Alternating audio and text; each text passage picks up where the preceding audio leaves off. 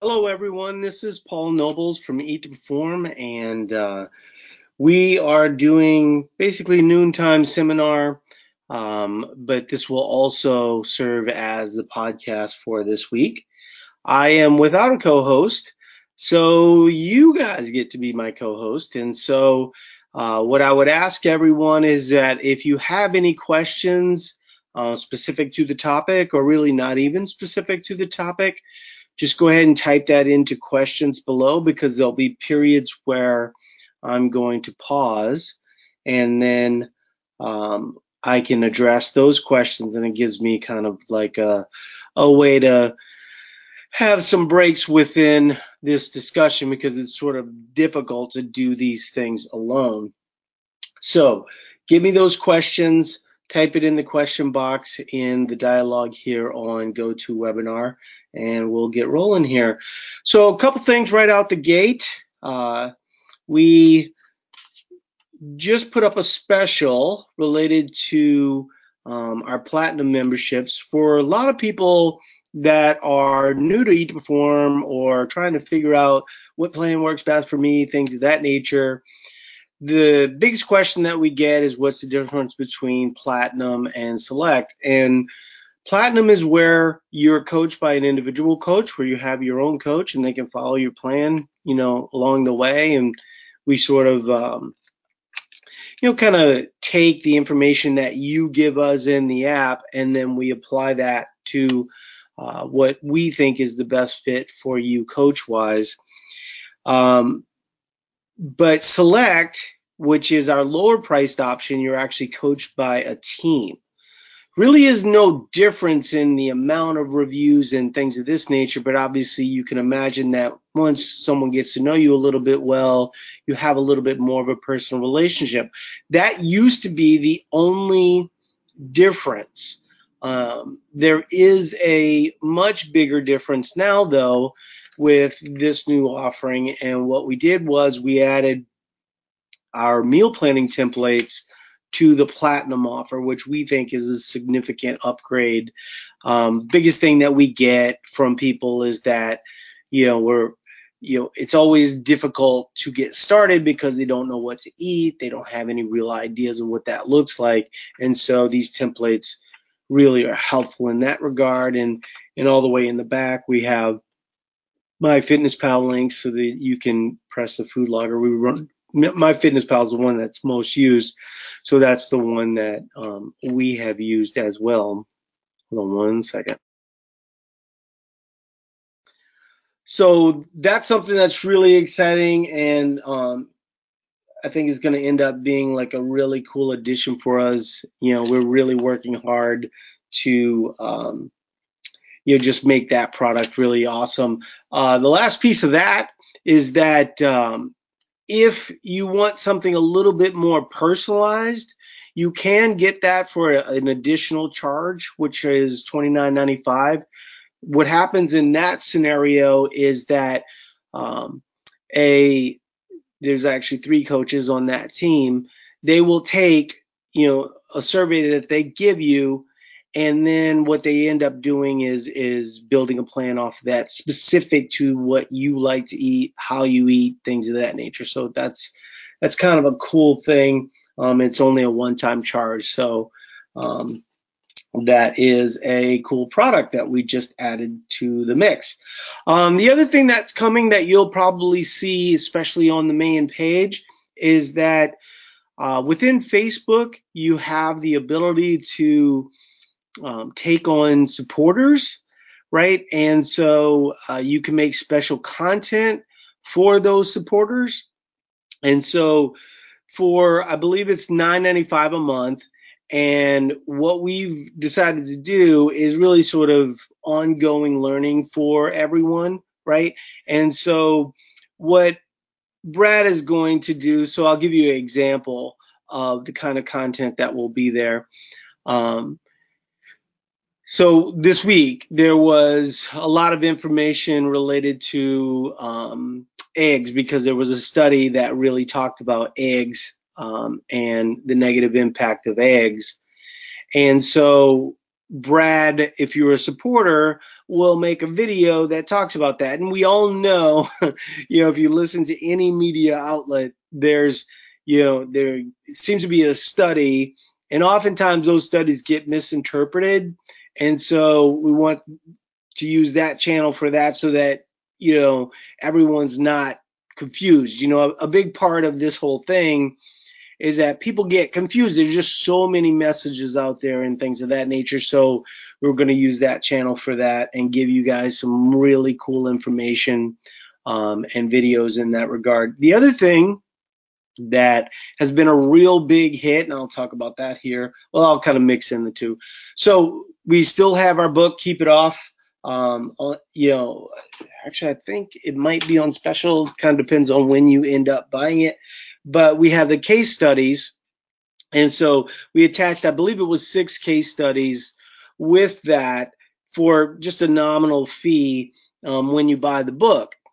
And the reaction to that has been overwhelmingly positive.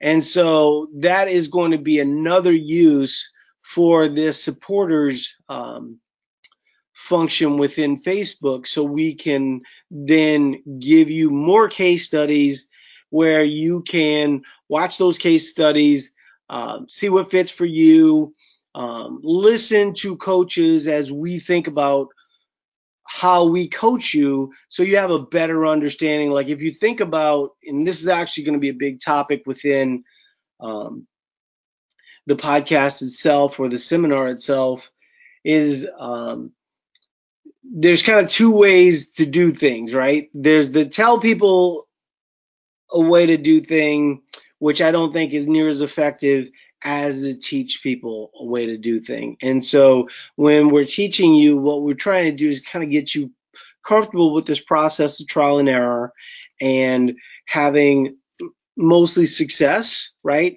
Kind of more of a 3 steps forward, 1 step back every now and again, because you're going to naturally going to be trying some things that are maybe a little bit outside of the box, whether that be exercise or foods that you're adding back into your equation. So that's what the supporter tab will be. But like I said, if you buy the book, the case studies that we have there are already really good.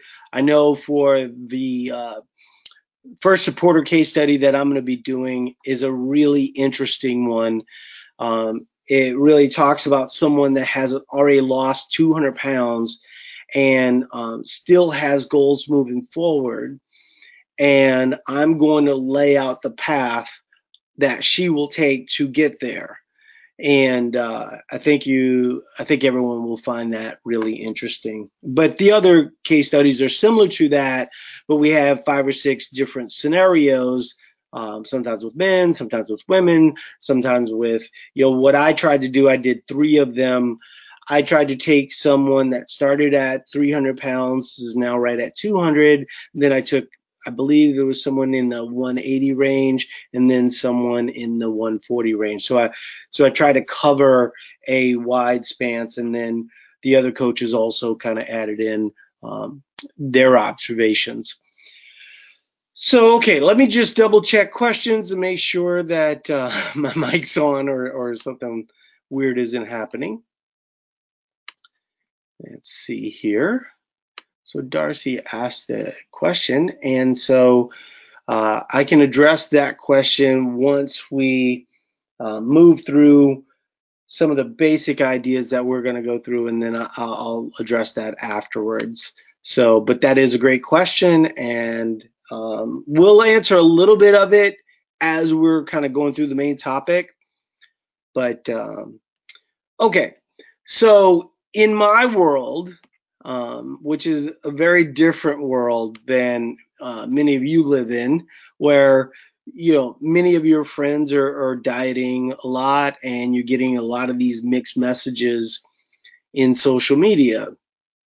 In my world, a lot of the people that I follow tend to be scientists, people that study diets, mostly PhDs, this type of thing. And one of the, I would say, annoying pieces of the Joe Rogan podcast was that there was this bias that I think that he has understood and has tried to rectify in different ways, but he still kind of comes at it with a little bit of bias, and we'll talk about that. But he's had a few different guests on recently that sort of challenge his basic premise that low carb is the best way to go. And just to be clear, what we're going to be talking about is not low carb dependent or high carb dependent or moderate carb dependent. It's sort of interesting because whenever you're talking about carbohydrates, immediately anybody that's low carb says, well, high carb. And as if, the opposite of low carb is high carb. Well, the opposite of low carb is high carb, but there it can also be a middle ground of moderate carbs, or what I would consider to be a mostly whole foods way of eating.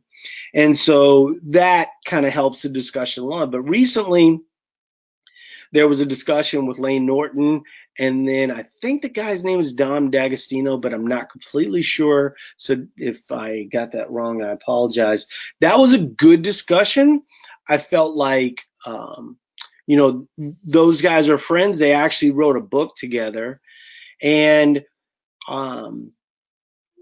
what Layne effectively did with the discussion related to Dom was that he, right out the gate, had Dom come out and admit that calories were a significant component to any low carb way of eating. And if any of you have listened to any low carb gurus or things of this nature, you hear a lot of talk about insulin.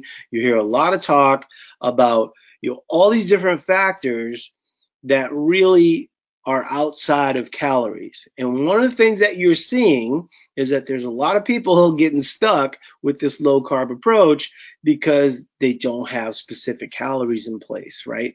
And so if you look at us, right, we're calorie agnostic. Now, a lot of people think that we are carb proponents, right?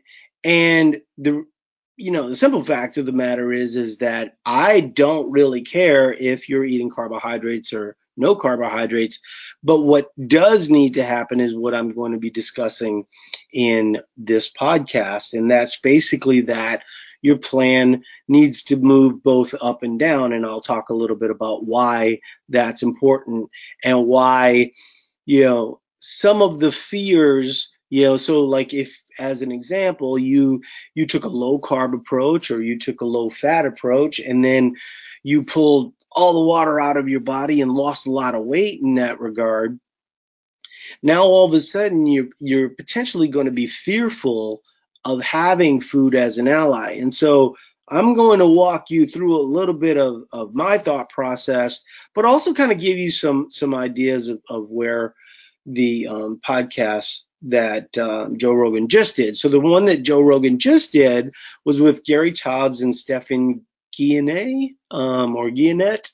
I'm not sure Stefan's last name or how to pronounce it, but I have had a few conversations with him on Facebook. I think very similar to Layne. He really wanted to point out that he is also agnostic as it relates to calories, that it does not come down to a specific type of macronutrient that's a problem, right?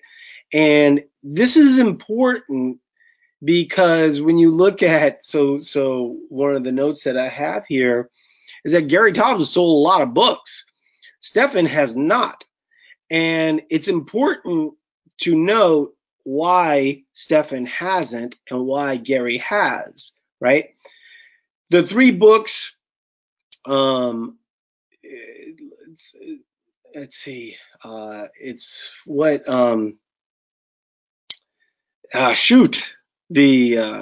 I know one is the sugar hypothesis. He proposes the sugar hypothesis that whenever adding sugar, into any type of diet, that that causes this major problem. And once again, no one's pro sugar here, but we are pro, evidence. And um, so, so in that book, of course, if you eat sugar and logically you think, well, I'm a sugar addict, well, then you're going to be really interested in the contents of that book. The other one um, was, gosh, I can't remember the name of this book, and it's so funny because I have it right over there. And Stefan was interesting. One of the things that was interesting was that Stefan's journey was the same as mine. Good calories, bad calories. That's what it is. Um, and I think that he had another book that was like why we're getting fat or something of that nature. But anyway, so good calories, bad calories was like a game changer, and it was a bestseller. As you may or may not know, he is a science writer for the New York Times. And good calories, bad calories, when I read it and when Stefan read it, we thought, wow, game changer, right? And so immediately went low carb. And of course, you lose weight, but then you sort of hit this wall. And I'm going to talk a little bit about why and how you get past that wall. But if you go to listen to the podcast, and I highly recommend that you should, because even though Stefan's going to seem like he gets in the weeds and Tobbs is going to tell these stories that may or may not be annoying to you, both of them made a compelling arguments for their sides. But the difference between the two, and actually, when I talked a little bit earlier about becoming an Eat to Perform supporter within Facebook and the special content, Brad is actually doing a series breaking down this podcast. So we think it was a pretty big deal. So you go ahead, listen to it. It is 2.5 hours long. It does get redundant. It does get boring, and they're kind of sniping at each other, which was very different than the one that Lane did with Dom, because they were friendly. And you could definitely tell right out the gate that Stefan and Gary aren't friendly. They had a incident that happened 8 years ago between those two guys, and so that started the downhill thing. But what really started it was when Stefan did good calories, bad calories, and took all the carbs out of his diet, and then sort of got stuck and started to do what I did, which was look for evidence. We found a lot of evidence related to calories and the mind-body connection, and not a lot of evidence that, as long as you're not diabetic, that insulin was going to be the big thing that regulates every single thing, right? And so Stefan in the podcast, I think, did a real good job of laying out the specifics related to um, his thing. But when you look at Stefan's book compared to Gary's book, right? Good calories, bad calories. What does that mean? Well, what that means is that you've been told a whole bunch of lies and that there's this big conspiracy against you.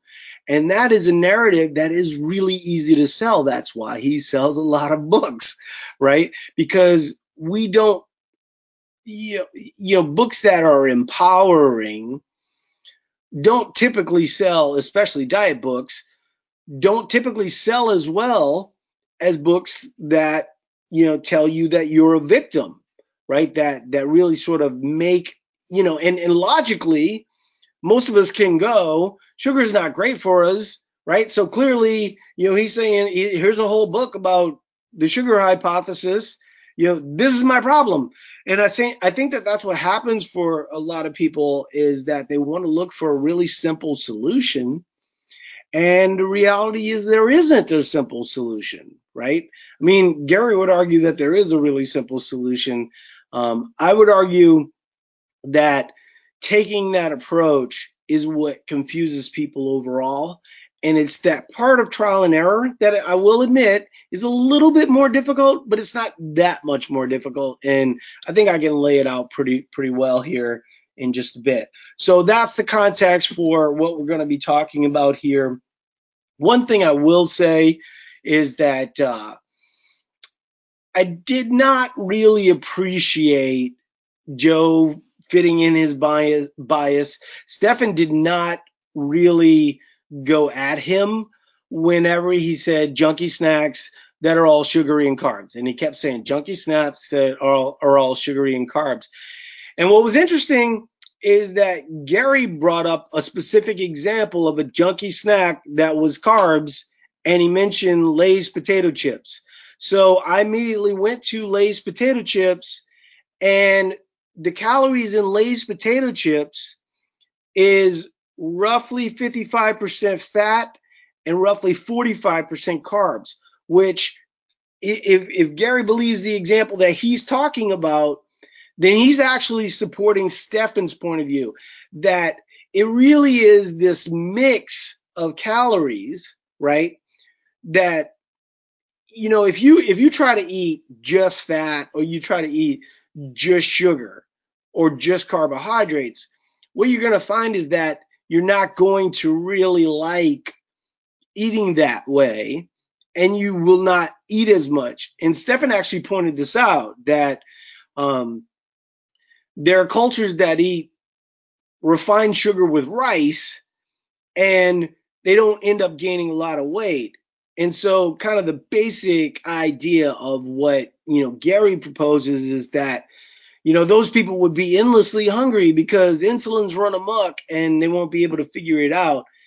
And where I believe he's wrong, and what I think is the bigger problem, is that overconsumption is much easier when, if you've ever tasted anything with carbohydrates and fat, that's what makes them really yummy. That's what makes them easy to overconsume. So this processed foods, things of that nature, doesn't mean there can't be a role for some of those things, right? We'll talk a little bit about that as we go. But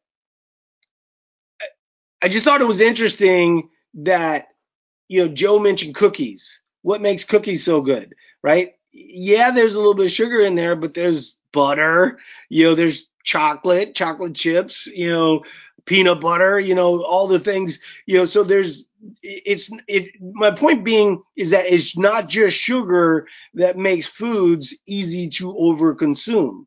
And there may be times, of course, in the structure of a life, filled with joy, where you're going to want to eat a little bit more flexibly.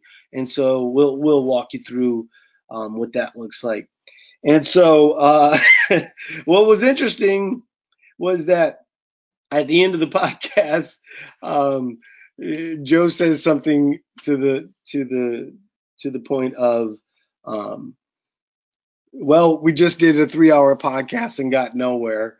So I thought that was sort of funny. I've seen people say that Stefan seemed smug. I think most of those people had kind of a bias, but he did seem a little smug, truthfully, because he and Gary don't get along. And Gary was very dismissive of him in the past, and because he kept asking questions that Gary, didn't know how to answer, and that comes across in the podcast where Stefan is, pointing to examples. Gary tries to step in on the conversation. What I will say, as someone that is a critic of Tobbs, he comes off pretty good in this, especially since, he's being diminished. Now, he did use Stefan's name multiple ways, and there were a number of ways where I felt like he was trying to diminish Stefan also, but that was happening on both sides, right? So, kind of keep that in mind. It was really interesting when you think of it from the standpoint of, the things that we try to watch, the things that we consume, they tend to be a little bit more exciting when, people are kind of going at it a little bit, right? And so Gary did a good job of telling stories, right? And Stefan did not do a good job of telling stories. He did a good job of kind of making fun of Gary's stories, but a big part of Gary's appeal is that people like stories, right? People like narratives that they can follow that don't have to necessarily be related to evidence all the time. And I would argue that people on our side, which is, the calorie balance side or energy balance side, we don't do a very good job of that. We get too in the weeds related to all these different studies, and we don't bring it down to the average person. And the average person is easily sold on an idea that, one specific thing is a problem for them, right? So if you're 300 pounds and you're going to be very susceptible to Gary's message. It's very simple. And let's be real, if you've been kind of over consuming both carbohydrates and fats for a while, virtually anything that you do is going to be advantageous for you, right?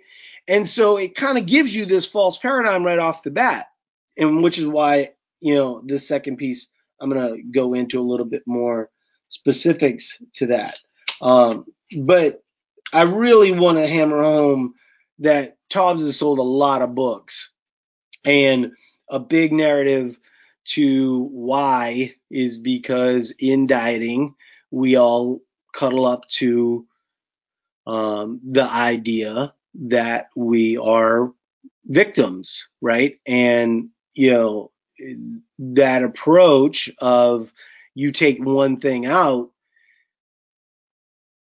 it might help you momentarily, but it's not the real answer. And so that's where I'm going to go through in the second piece. So I'm going to use this time to answer some questions here. And I think actually the first question I have is directly related to the transition that I'm going to need to make. All right, so let's see. I finished my first week of fat loss. What should I go into? My decision to further drop my macros. Thought it would automatically drop more after the first week. Well, it doesn't automatically drop, but it is typically factored in, right? And so what ends up happening is a coach will ask you, right? Because I'll give you a reason why we ask. We actually used to do it, like you said. But what some people complained about, so let's say that you started off and you're down 5 to 6 pounds at the macros that you're at. And then, we just came in and changed your macros lower as a result, then you might get mad because it becomes a little bit harder to follow the plan as things get a little bbit more difficult, right? And so we went to asking, so, what I would suggest to you is that, you talk to Paul in the seminar, and that at roughly about 10 days that, your coach will ask you. So if you're 7 days in, that's probably why your coach hasn't asked you, but go ahead and message a coach and you would be fine. Paul is saying, would you provide a link to the podcast you've been referring to throughout the session? I can. I'll do that later because I just don't want to disrupt the podcast itself. But it's the Joe Rogan podcast. It was only a couple days ago, and it's with Gary Tobbs and Stefan Guyenet. So Stefan's is Stephan. His last name's Guyenet. All right. So Stefan brought up a couple things. So this is the second part, and we'll walk everyone through some big concepts that Stefan brought up that I felt like Gary was not going to ever acknowledge, because if he were to acknowledge the truth of what Stefan is saying, then he's basically acknowledging that all of his books are bullshit, right? That's the position of, I know the answer 100%, it's this, right? As opposed to, I don't really know. Now, that might not be fair to Gary, but when you write two books where you're demonizing carbohydrates and then specifically demonizing sugar, and I just want to point out the evolution of that, right? So when, in the last, I'd say probably 10 years, ketogenic dieting, low carb dieting has had some favor, lost some favor, kind of went into intermittent fasting, and there's all these different things that are kind of just more ways to restrict and restrict harder, right? Um, it started off initially as carbs, and it eventually moved to sugar because sugar was a safer ground, right? So like when you start to take out carbs out of your diet, well, there's a lot of carbs that are useful. Vegetables are useful, fruits are useful, starches are useful, especially if you're active, right? Sugar's the one thing that kind of everybody can agree on. And so if you're, and what happens when people buy a book about sugar, or they buy like a sugar detox or something of that nature, you're only buying it because you think you have that problem, right? So if you walk into reading that book that is your problem, and you read it and you go, that's the answer. I know when I read, Tim Ferriss's book and then Gary Tauss's book, I was convinced that I was on the more correct path, right?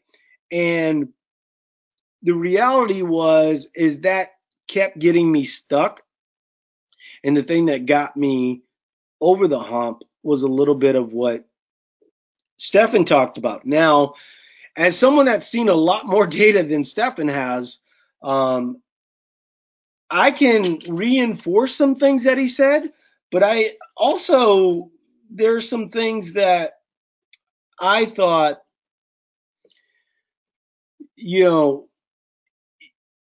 he might not know as much, right? Now, he knows more about most things related to diet than I know, but specifically related to obesity, I've seen a lot of things that most people that talk about it have not seen, right? And what is helpful for people. One of the really interesting things that was talked about, because, one of the basic premises of what Gary talks about is that exercise really doesn't matter that much. You have to realize that why is he saying that? Because people don't want to enter a food intervention and then think that they also need to exercise to also see a result, right? So if you can say, take out all the sugar out of your diet, it won't matter if you exercise or not, and you'll see great results. Well, what is a great result to Gary, and what is a great result to you, right? A great result to Gary is that you might have a more healthful approach to the way you eat, right? And I think we would all agree that, taking sugar out of your diet, or some sugars out of your diet, probably would be beneficial, especially as it relates to refined. See, that's the other thing too, and that's the thing that I think, you know we never have this discussion that I see every day, right? And the discussion that everyone wants to have is this junk food argument, and then refined sugar argument, and people drinking pop. Now, I understand a lot of people drink pop. I understand that, or soda or Coke or whatever you call it. And I understand all of that. And I understand that people overconsume foods like Doritos and Lay's potato chips and things of this nature. But what we see on a daily basis is that when people take those things out, it's kind of like that first layer of intervention, right? And that first layer of intervention, if you don't know, I lost 100 pounds. And I just got a real clue for you. Those first 30 pounds were really easy to lose because you start taking away pop out of your diet, you start to move, and you start to, um, not rely on convenience foods as much. Those first 20 to 30 pounds are a breeze. But what is going to get you to that next place, right? So a couple of interesting things that Stefan talked about was that genetics play a large role as it relates to obesity. And you can listen to the podcast and kind of come to your own conclusion. But what happens for a lot of people in that situation is that they will often feel. I actually had this discussion with Tracy Mann. This is a book that I recommend to a lot of people, is Secrets from the Eating Lab. I don't necessarily recommend Tracy's advice on what is the answer, but what I do recommend is this idea that most dieting structures are built on you failing and then needing to cuddle up to additional diets later on, right? And so that was the Weight Watchers business model for 50, 60 years, and now they're struggling because other people are coming in with a similar model, right? And I'll walk you through a little bit of the book. I think a lot of people that have bought and read Keep It Off will know what we're talking about. But just because you're genetically predisposed to something does not mean that you're handcuffed and you're going to be a victim to that situation, right? You do have a large amount of control even when genetics are working against you. I can tell you, for my history, and this is also a narrative that's really easy for all of us to buy, right? My grandma looked like that. My grandfather looked like that. My mom looks like that. I look like this. Oh, woe is me, right? And then you realize that grandma doesn't really walk all that much, doesn't eat a lot, but also, isn't going to the gym. Um, and I'm going to talk a little bit about a big message that I thought Stefan had an opportunity to talk about that really missed it, right? And what Gary kept talking about was, how can someone become obese under eating? And so I really want to kind of finish up that part about genetics, right? Genetics does not mean that you're not in control of your own journey. It just means that you may have some markers that make it a little bit more difficult for you to be 120 pounds. But it also might make it easier for you to carry more muscle, right? So a lot of these predisposed ideas that we have related to what we should weigh and things of that nature, those don't end up being fact in a lot of cases. And you have to look at the genetic component. Like if you looked at my grandmother, she was a muscular lady. There were images where I was 3 and 4 years old where my grandmother looks like just total beast mode, right? She looks like, she's lifted weights, every day of her life. She was very active as a high school person. She played in many sports, things of that nature. But she also she worked at a small engine factory, and so she was carrying around engines all the time. So my grandmother, at 180, 190 pounds, was a very muscular person. If you look at the pictures, I have an article with a picture of me and my grandmother. You can tell she was a relatively lean person, right? A lot of that went away once she started dieting. So let's talk a little bit about that piece, because I wanted to finish off the genetic piece, because even though you have bad genetics, it does not mean that you are not in control of what you can do. So Stefan mentioned set point theory, and best way to describe it, and I think that a lot of people listening to this will ring a big bell. I can't remember who said it, but she said it so eloquently. We were doing a podcast. Oh, shoot. I know who said it now. Her name's Amber. Don't remember her last name. But we were doing a podcast together, and someone asked her in the podcast really kind of a rude question, because she was obese, she became fit, and someone asked her a question like, why did you become obese? And really implied it in a way of why did you overconsume, right? And why did that work against you, right? And Amber had the best answer that I've ever heard, and it directly points to what Stefan talked about in the podcast. What she said was, I dieted my way to obesity.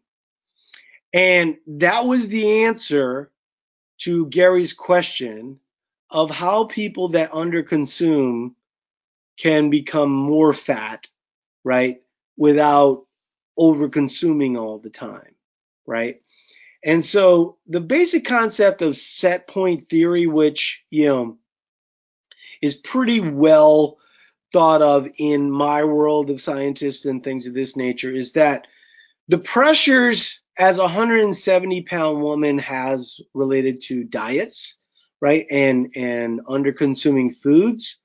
When we're talking about underconsumption, well, let me finish that point.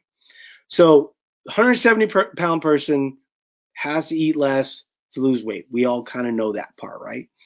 So, 245-pound person has to eat less, but the differences between the two are not as different as you might think because of set point theory, right? So basically, what you have is called homeostatic pressure, right? And so homeostasis is balance, and your balance is set at 170. And I might be actually, Brad would be a much better person to talk about this, but I'm a much better person to tell a story about this, right? And so I think that this will really kind of hammer home this idea to most of the people, but if I get a little bit of the science wrong, Brad can clear it up for me.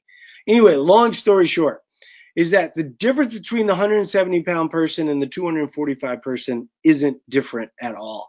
The body basically goes to whatever you're giving it and adjusts, right? So even though the 245-pound person requires more calories because they have more lean mass, this is one thing that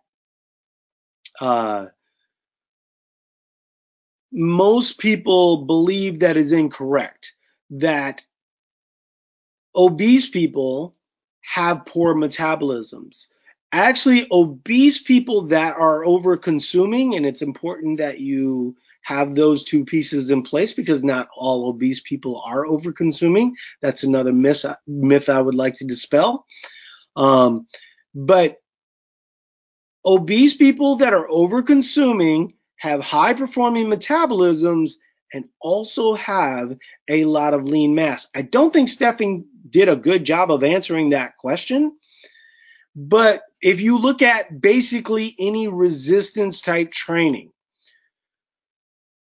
when he was asked, why does a person like that have more lean mass? The answer is very simple. The biggest resistance tool that you have is not a barbell, right? It's not a body weight exercise. It's your actual body walking throughout the day. So gradually, if you walk and you're obese, your body is going to build muscle simply because of the fact that it's adjusting to the stimulus that you're giving it. even really in a scenario where you're under consuming. Though I would argue in that instance, it's going to probably opt for a little bit more fat, which is why you'll see some people that end up, I want to say 195 pounds with a similar body fat to someone that is 245 pounds, right? And the reason is simple, is that the 195 pound person is not eating enough to build that muscle to get leaner, right? So they kind of net the same. And I can give you a personal anecdote for me. I really got stuck right at about 21%, even as I was losing weight, because I was not putting on muscle at that time. And a big part of it wasn't just because, I was really earning a lot of my food at that time because I was doing a lot of cardiovascular type things. I was scared to weight lift. I've talked about this a lot in the podcast, so I apologize if this is being redundant.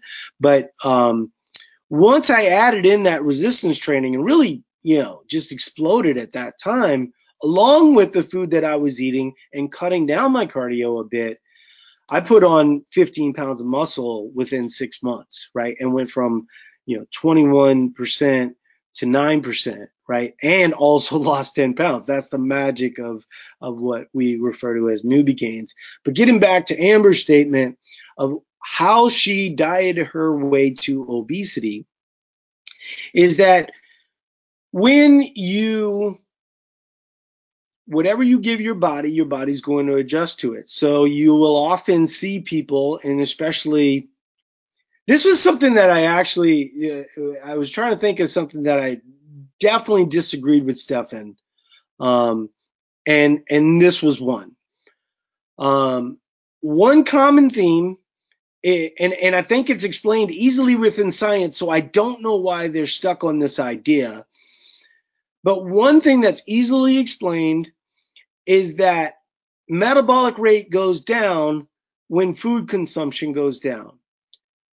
And what will often be said is that the people that are obese aren't necessarily that they're not being honest about the food that they're logging, and that the food that they're logging ends up being more. What I'm saying is also true, but what Stefan is saying could also be true as well. But if scientifically we know that metabolic rate decreases as your body adjusts to it. So like, for instance, let's say that, you're a 245 pound female, you start eating 1,200 pounds or 1,200 calories. What we know is going to happen is that you're going to lose weight initially, but you're going to hit a wall. And then what ends up happening in that scenario? Well, now you start adding in walking and exercising and CrossFitting and, all ultra marathons, and yet you're still eating 1,200 calories and you can't figure out how to lose weight. My argument, what we see every single day, is those people are not lying. I believe you. I've written articles about this. This is one thing that I feel that, there's a lot of places out there that give people macros, and they don't really check about the specifics. They don't really have data. Yeah, you might think that they're checking your MyFitnessPal, but they're not being as diligent as they could be. And the reality is they know this too.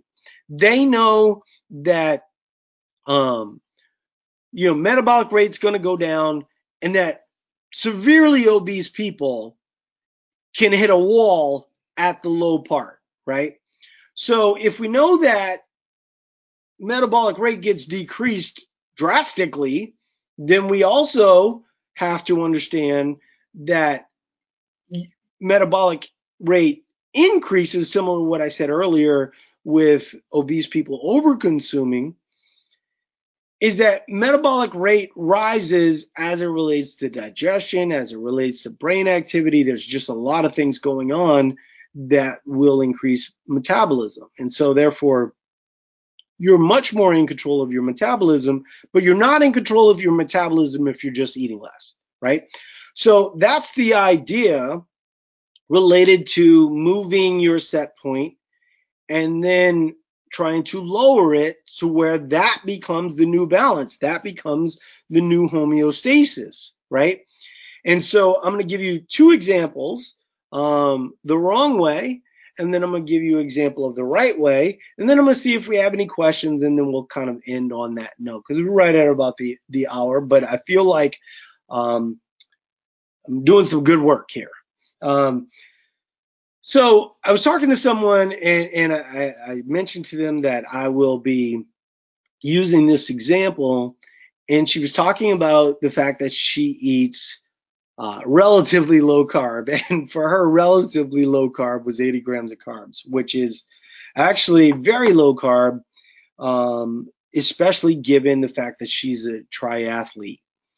And so when you look at the amount of carbs that she's consuming, she's in a ketogenic state the good majority of the time. Now, once again, we're not really having a discussion related to calories, right? Because for the most part, calories, I'm a calorie agnostic. However you want to do it is fine, but you have to have some basic principles in place. And so what happens, and I was having this discussion with her, is that she'll have calories, and we went through her calories, and it was roughly 1,600 calories, but she admitted that it's probably 1,500 calories the good majority of the time, and that every now and again through some level of intermittent fasting, it's kind of the basic routine that I think a lot of you guys have fallen prey to, is she then intermittent fasts and things of this nature. So but let's say that your baseline is 1,500, 1,600 calories, and then you run your triathlon and you just have a few beers with people and you eat a reasonable meal, nothing crazy, but your calories go up to 1,900. It's possible that some of that will store, right? But that's not the bigger problem. This is what Amber was talking about when she said she dieted her way to obesity. So when I was talking to this gal, I said, let me ask you a question. When you consume the 1,900 calories and you're dealing with a little bit inflammation because you ran a marathon, and then your weight is up because you don't normally have beer but you had beer, you don't normally had chicken wings but you had chicken wings, you don't normally have 7,000 grams of sodium but you had 7,000 grams of sodiums, what would you do in that scenario? Would you overreact? And she says, absolutely, I would. She's like, I would fast longer, I would eat fewer calories. And so now all of a sudden, we're having another discussion, right? Because 1,500 is not the actual baseline, right? So when we're talking about set point and we're talking about homeostasis, what we're talking about is how your body's adjusting to the stimulus that you're giving it. In this instance, stimulus being food, but also being some level of exercise, right? So the body does not want to be underfed. The body does not want to constantly survive. It would like to thrive every now and again, which is why I keep coming back to the overconsumption. People have the higher metabolisms. But if we say that, and I asked her this question, so when I talked about this in the podcast, I would be more correct, not incorrect. I said, would you say it's safe to say that on those days where you ate less, you ate 1,100 to 1,200? And she said, 100% that would be safe to say. So the real problem isn't the 1,900 calories that she had that one day. It was the overreaction. And every time you overreact, think about what many of you have done. I already know what you have done. I did it, right? Thousands of elite performers have done it. Is when we don't feel in control of our weight, we over restrict, and that hurts your metabolic rate, right? And so when we look at metabolic rate and how to actually have success, which is the next piece of what I'm going to be talking about, you can't just go down. your body, and I would argue that your body, and this is, I would say that if you saw the data that I see every single day, you would go, oh, I see what Paul's talking about. But the body reacts much faster to down than it does up, right? And when I say down, I mean calories, right? So when we look at,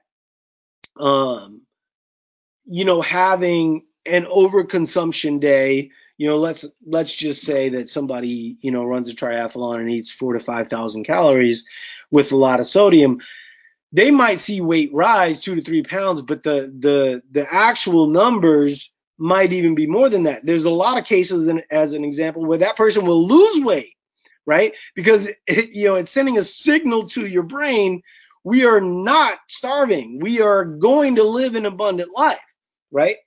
So when we talk about set point and potentially resetting set point at a lower number and working from there, you have to factor in moving your calories up to normal and possibly moving them up to overconsumption. So let's talk about overconsumption, because I used to post a meme, that said what we used to eat when we weren't exercising makes us jacked when we are exercising.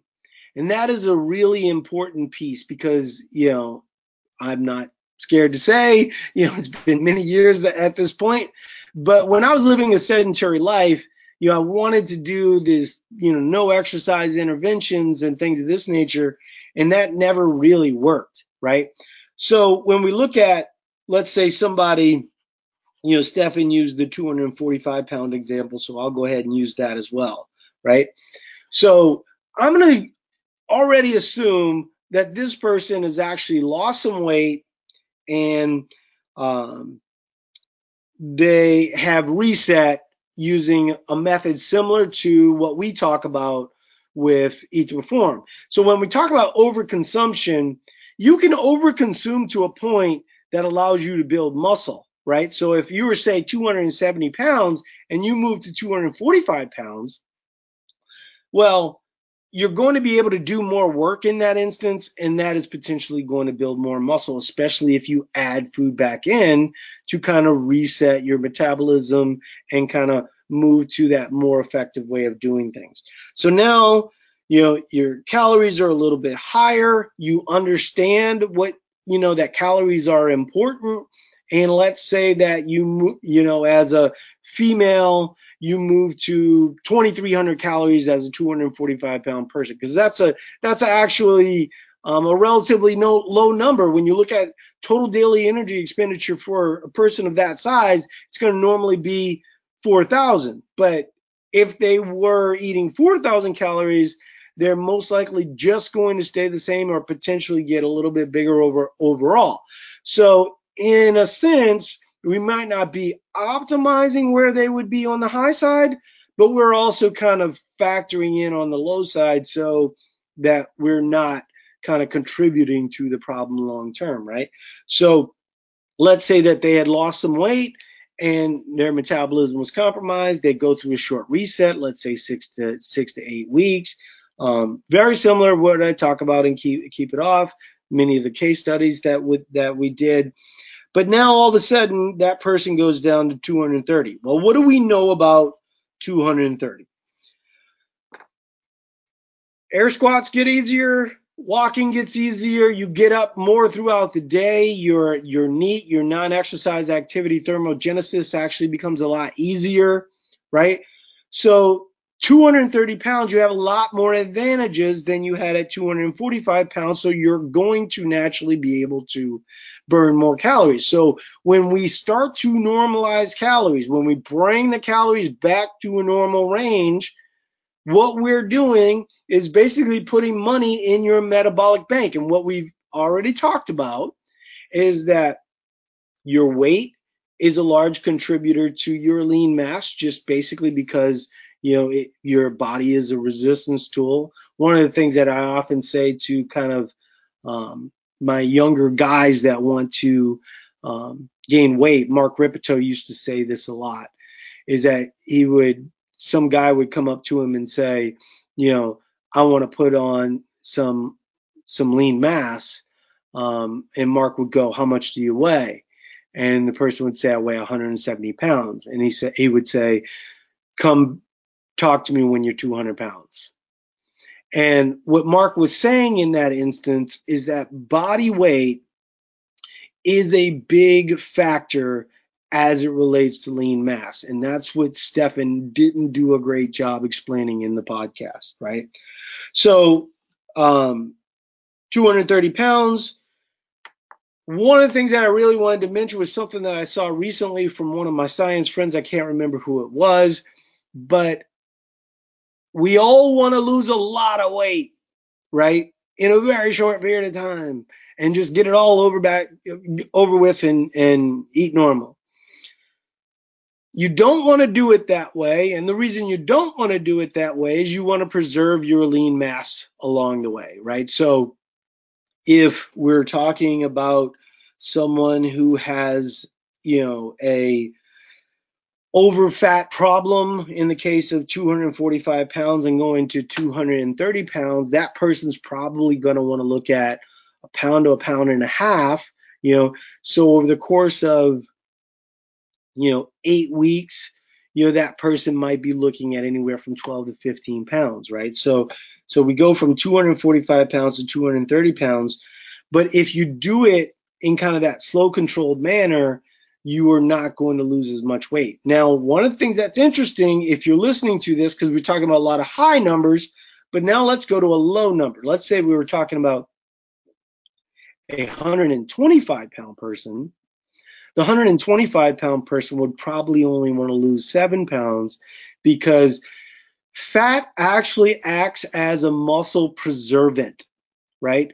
And so when we look at the person that is already relatively lean, that person, their body views their muscle as a potential source of energy. The person that's 230, 245 pounds, they do not. They do not have that problem, right? They have a relatively abundant supply of fat. So the body's like, okay, great, give me some of this fat, right? And so they do not have the issues related. So they can actually lose a little bit more. That's one of the advantages of being obese as it relates to weight loss overall. So now all of a sudden, you're 245 pounds, 230 pounds. We got you to 2,300. We know we can predict almost within a level of certainty. Excuse me one second. With a relative level of certainty, what the outcome is going to be, assuming that you haven't been dieting, for the last, 27 years. And so if we're coming from an overconsumption background and you've already dieted and got the easy weight off, and now we're going after the next level, 6 to 8 weeks, we get you refocused, get us back to 2,300. Now, new set point is 230. Now, a lot of people go, well, won't I gain weight when I come back? That is largely dependent on you and your effort. And I know people hate that when I say that. But the simple fact of the matter is your weight will fluctuate both up and down depending on what you do and why, right? So if you're 230 pounds and you're still lifting the same weights, or maybe you're a little bit stronger, but now you can run a little bit longer, you can do more air squats easier, things of that nature, you can offset that to the point of being positive. So it's very likely in that scenario, even as calories are starting to go up slowly, that person can go from 230 to 225, right? Probably not much more than that, if I'm being real honest, just based on the data that we've seen. But some people do burn the candle at both ends. There were examples of that in the case studies that we did for the book.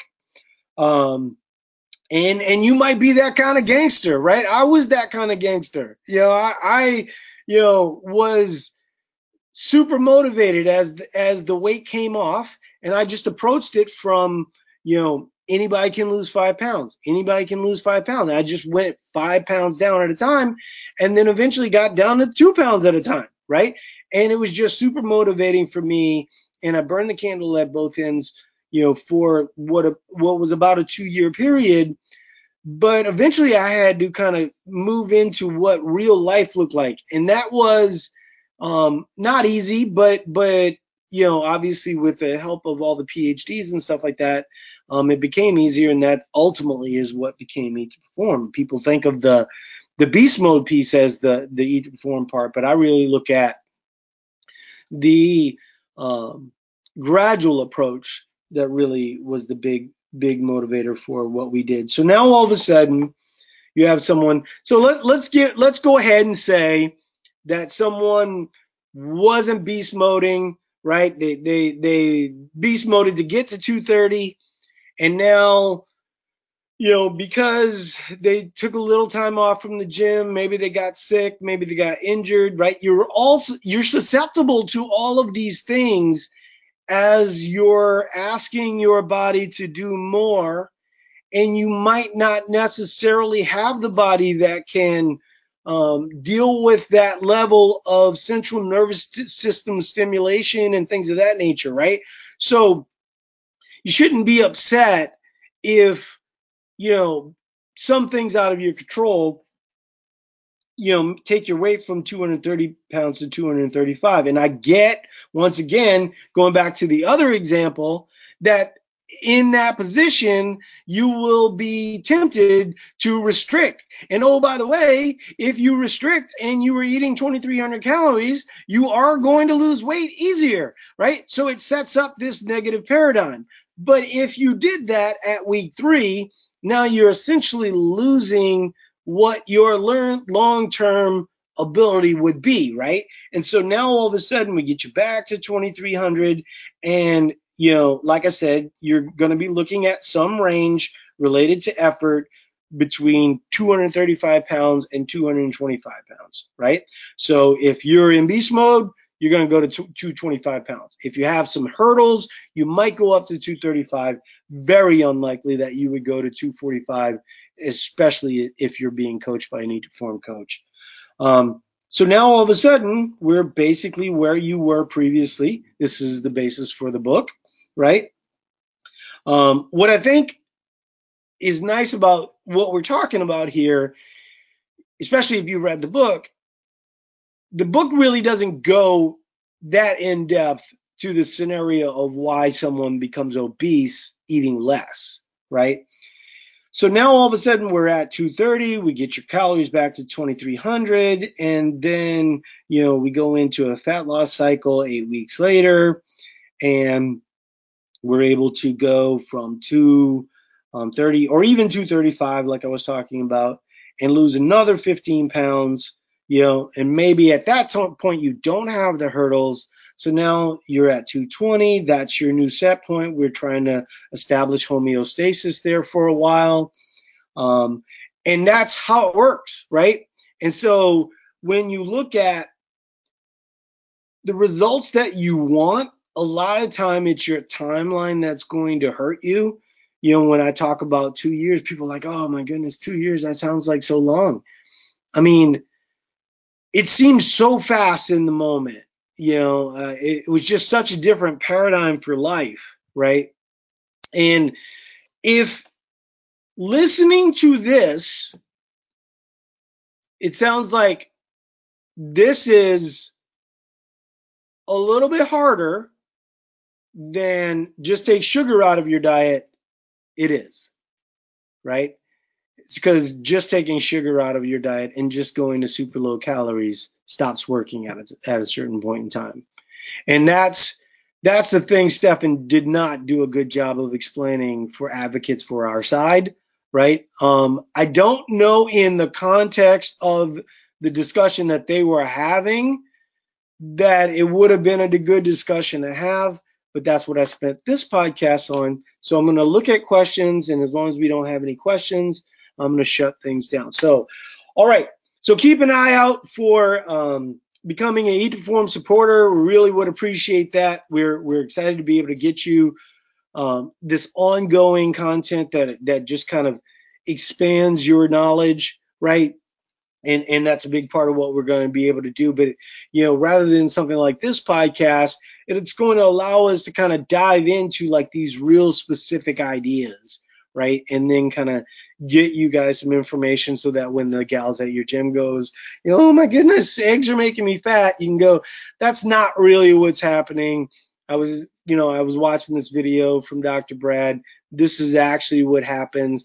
And as long as you're doing this, you're fine. If you're not doing this, then you might want to think about doing this, those kinds of things. Once again, if you're not a member, we did just introduce for new members the ability to have the meal planning templates and even the ability to have a custom template. So hopefully that's helpful. We're really excited about all these new products that are coming out, and the team is working really hard to get these out to you.